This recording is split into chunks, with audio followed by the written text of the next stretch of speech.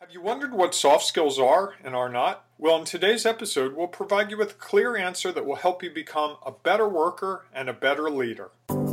Welcome to Serious Soft Skills, where we help you unleash the power of soft skills. Here are your hosts, Dr. Tobin Porterfield and Bob Graham. Take it away, guys. Welcome to episode 1 of Serious Soft Skills. I'm Bob Graham, and with me is Dr. Tobin Porterfield. Hey, Toby, how are you today? Great to talk about soft skills. Great. Well, that's what we're going to do today. We're going to sort of explain what soft skills are in general, because there's a lot of mystery out there, and we're going to sort of go into it in a way that I think people are going to be really excited to get a better understanding. So why don't we start first with the big question, Toby? Why soft skills now? Why are we talking about this in the first place? Absolutely. And we know from our research and digging that soft skills go back almost 50 years now. So it's not a new term for us.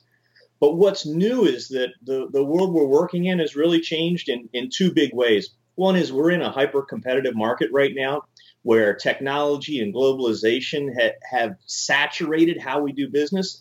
And that's not a new issue. We call it clock speed sometimes, where we say, well, the speed of change, the speed of decision making has increased. But that's not a new thing if you were in the technology world, if you're Apple or you're in SAP or a company like that. But what's different is that the hyper-competitive world is hitting all of us, from a small business all the way up through global corporations. So the environment we work in is different. And then within our organizations, we're facing a get the right term here, a multi-generational workforce now. So the complexities of how we interact with each other within our organizations is changing. And really, that's where soft skills come into play. Yeah, so Toby, you mentioned small businesses. Give me an example or a situation where soft skills are playing a role with small businesses, because we often think of it as a big thing like Google and IBM, and you mentioned SAP. Certainly. And we know that even the term small business can be a landmine, because we're really talking everything from your business down the street, the hardware store with 3 to 5 employees, all the way up to a small company of 100, 150 employees. But those soft skills still come into play, because we're in an environment right now where we have to be able to communicate with our customer. We have to be able to listen. We have to be able to respond to changes in the marketplace, regardless of the size of our company, or we're going to lose that customer. Okay, yeah, that makes sense. I've seen it in my small business. You know, things change, customers change. They have ownership switches. You have management switches, or even companies change their focus, like overnight. It's just one day they're doing A and next day they're doing B. And I think you bring up a good point. I guess it's the soft skills that really allow us to adapt to those things, to identify those areas where we might want to change in a small business, and to be able to play in that really complicated arena, I guess. Is that a good way to sort of summarize that? Absolutely. And I think it brings us right into, well, what are these? You know, we're talking about that term, we're throwing around soft skills, and most people are familiar with it. And I think our argument is that the soft skills are what help us be responsive and allow our organization to not be complacent. So when we talk about soft skills, it's a challenging term. Bob, you know, we've had people respond to us and say, don't even use that term. Don't even call them soft skills, because it makes them sound second class. It makes them sound unimportant. Use critical skills, use professional skills. And I know there's a lot of other terms out there: managerial skills, communication skills. Some of those really narrow. Non-technical skills is one that you see in some of the literature as a contrast to technical skills. Absolutely. So, and I think when we look at a definition at its most basic level, we'd say, well, soft skills are everything that are not your technical skills. And so for a marketing person, those technical skills might be understanding the technology and knowing how to take a message out to their market, how to develop that message. So all of us have tools that they would use, right? So whether you would send out a press release or do an email campaign, those types of specific things that you can sort of put your finger on, right? Just to sort of help you. Absolutely. And if you were an architect or an engineer, those hard skills or those technical skills become more obvious because I need to understand tension strengths and all kinds of technical things. Um, but then the soft skills, then if we just say they're everything else, then that becomes awfully nebulous as well. I like to use a little more working definition. I'd say that they're a portfolio of skills that allow us to work and operate within the context of an organization. So it's kind of like the glue that helps us move those technical skills into the marketplace. Okay, and I would assume it's not just within that organization, but the glue that would also allow you to work with other organizations. If I'm working within my company, I start to go to professional seminars and start talking to people, and I might develop partnerships, or we might do other things together, right? So it's not defined specifically to my company. It could be the world at large, correct? Oh, absolutely. And I think you make a great point. And I use that term organization, but you're right. We're really in a virtual world these days where our organization is not bound by the four walls we sit within. It's within, it's to everything down to our customers, it's our suppliers, it's our competitors, and it's that microcosm that we operate within. And you're right, that's where the soft skills help us work within that context. Can you give us a couple of, I know you've mentioned a couple, but can you tell us some more of the soft skills so we can sort of start putting our finger on them? Because we've talked so far pretty conceptually, and I don't want people to just think that we're going to talk concepts, because I think sometimes when you start to get to the details, it gets a little more clear, at least to me. Certainly. And you're right. When we started on this project a couple of years ago, we started to realize that their soft skills are a lot of different things. And so we dug through the literature. And as you know, we found over 50 different specific items that are defined as soft skills. And that runs a gambit, everything from what I call a personal or a very close soft skill like loyalty, perseverance, listening skills. So things that are really unique and internal to the person. And then we can go out from there and say, well, there's soft skills that help us interact with other people, like conflict management, communication, written communication, as well as oral communication. And then even at the greater organization level, change management, leadership, project management, Teamwork. Teamwork, absolutely. Yep. To work with ambiguity. So that list we have is pretty extensive, and that all of a sudden takes something like soft skills that I think everyone's familiar with the term, and it starts to really granulate it and say, well, hold it. What are those soft skills? Have I developed those soft skills? Do I need all those soft skills in my current situation?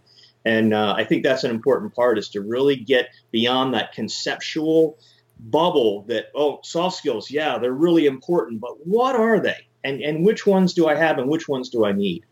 And I think you're very kind to talk so eloquently about how we came upon that list, but you did a lot of that research. And I remember when we had breakfast and you brought that list to me, and it was over 50, and I was prepared for 15 or 20 soft skills, and it was over 50. And immediately we both talked about how this is just too overwhelming to possibly be able to be useful. I mean, a list of 50, imagine going to a restaurant and you have 50 menu options versus 20 or 10. So I think one of the things, and our research is starting to show this, is we're really trying to define those in groupings that will lead us to better clarity and better opportunities to employ them. Is that a good way to describe what we're kind of doing in the background right now? Absolutely, absolutely. Because, but don't want that large, I'll call them an array of soft skills to make people feel overwhelmed and say, well, it's just too much, I'm not going to deal with it. That's not the case. That's not the option. We've got to deal with them, and they are manageable. And I think we can find ways to assess them, to identify them, and then really to develop them, or when necessary, to hire appropriately, that we can fill those gaps in our soft skills within our organization. So we can handle this, but we got to dig in and find the way. And I think one of the great things about why we started this podcast is we wanted people to go on that journey with us, sort of as we make our discoveries and we evolve with this, that they can go with us and hopefully learn from us, but also share with us. I look forward to a community of discovery, if you will, that allows us all to get better at it, because it's really important. I think, as you and I have said countless times, this is really the key to the future for success in organizations. So we're not just doing this for fun. We're doing this because we see an upside potential for everyone who is listening to this. So, Toby, let me sort of shift gears a little bit if I can. We've talked a bit about soft skills, but let's talk about what technical skills are for a moment so that we can make sure that we have that in a way that we can make that strong contrast. So can you sort of explain what technical skills might be? Yeah, I think that's a great. We've kind of alluded to this time frame that we've gone through, and this learning path over the last 50 years of research and so forth. And I think a great place to start is back in 1974, when Whitmore and Frye were doing a study for the Army.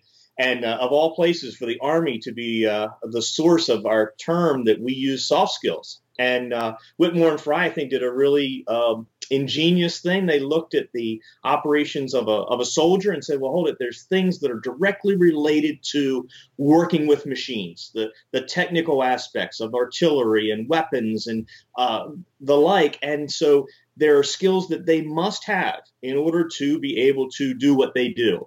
And they fairly clearly said, well, those are those technical skills. And then for us, they coined that term soft skills and said, well, everything else, that how we manage people, how we have loyalty, how we work together as a team, those are soft skills. So kind of Whitmore and Frye teed it up for us and kind of opened the floodgates to where we are right now. And didn't they use the phrase to contrast with soft skills? And I think it's important to mention that they use the phrase hard skills for those machine-related skills, things you do with machines. So that there was a logical contrast there that gets lost with, now we call what they called hard skills technical skills, and then we call soft skills, and technical versus soft seems disingenuous and sort of puts the soft skills in the subservient role, when they sort of thought of it more as hard skills and soft skills, hard skills being the things that you do with the machine, which is kind of hard. And if you think of the military,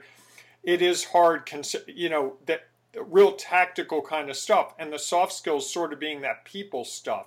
And I think when you start to look at that, and then I'm amazed when we discovered that this had gone back that far, I was just floored, because those guys were way ahead of their time. I mean, here we are 50 years later, and everything is technology, everything is computer driven, and we've gotten so many routine tasks now in the role being done by computers and by software and all these things. And for them to see 50 years ago that we were going to be in this place where I would have a computer in my pocket that I could communicate with you in real time, is just staggering to me, and really speaks to how long it's taken for us to sort of accept as a society the role of soft skills. I mean, it has been almost 50 years, and that's a long time when you think about it for something to evolve. But during the process of the last 50 years, Toby, it's not like these guys said, hey, we have hard skills and soft skills, and then no one thought about this, right? There were some other intervening steps. Can you sort of walk us through that? Because I think it helps us to understand where we are now. Bob, you make a really good point that we just didn't suddenly jump 50 years to where we are right now, and suddenly we've got this giant lens to look at soft skills. There were a couple key steps along the way, and I think the next big one was in about 1988 when Porter and McKibben, they were up to other researchers, and they were looking at the education process, and they really challenged the academic world to say, well, hold it, you're teaching all of these technical skills, all these hard skills, but in order for your graduates to succeed today, they need soft skills. And so they caused us to rethink how we do MBA education in particular, and curriculum was rewritten extensively as a result of the report that they put together. So they were a real wake-up call to the academic world. I think the next big juncture we saw was in the mid-1990s when Goleman popularized the term emotional intelligence. And it was a time when people were just ready to understand what's going on with competitiveness now, why aren't our businesses as successful as we want them to be. And Goldman put together a series of books that I think everyone read, or at least read parts of them. And we woke up to this emotional intelligence element. And the message he, I believe, was giving us was that we need to understand our own internal emotions, our drivers, and we also have to be aware of and sensitive to those same aspects of the people we work with. So Goldman really opened our eyes to these soft areas of not just, what's your latest innovation, what's your latest product you're going to launch. It was, how do I integrate with these people in order to launch those new products? So while soft skills are really much bigger than emotional intelligence, and we see emotional intelligence as part of the whole portfolio of soft skills, Goldman really woke us all up to it and got it into the discussion. Okay. Has there been anything since that time? Because that's what, late 90s? So that's like almost a 20-year gap. Did we go to sleep and we came out like a cicada, or has there been stuff along the way? Absolutely. And I guess that's what we found, that we had to dig through and really look at all these studies. And what we found was that there were lots of studies done, surveys and research and cases and so forth that started to unwrap soft skills. But what we found was that people were kind of pecking away at it and saying, well, hold it, these non-technical things are out there. What are they? And some studies look at leadership, and some look at communication, and some focus on ethical issues. And others, we've seen some research into child psychology that really looks at as a child develops those abilities to interact with others, to persevere, to make ethical decisions. And so that just carries all the way through. But we find that the research is a bit compartmentalized.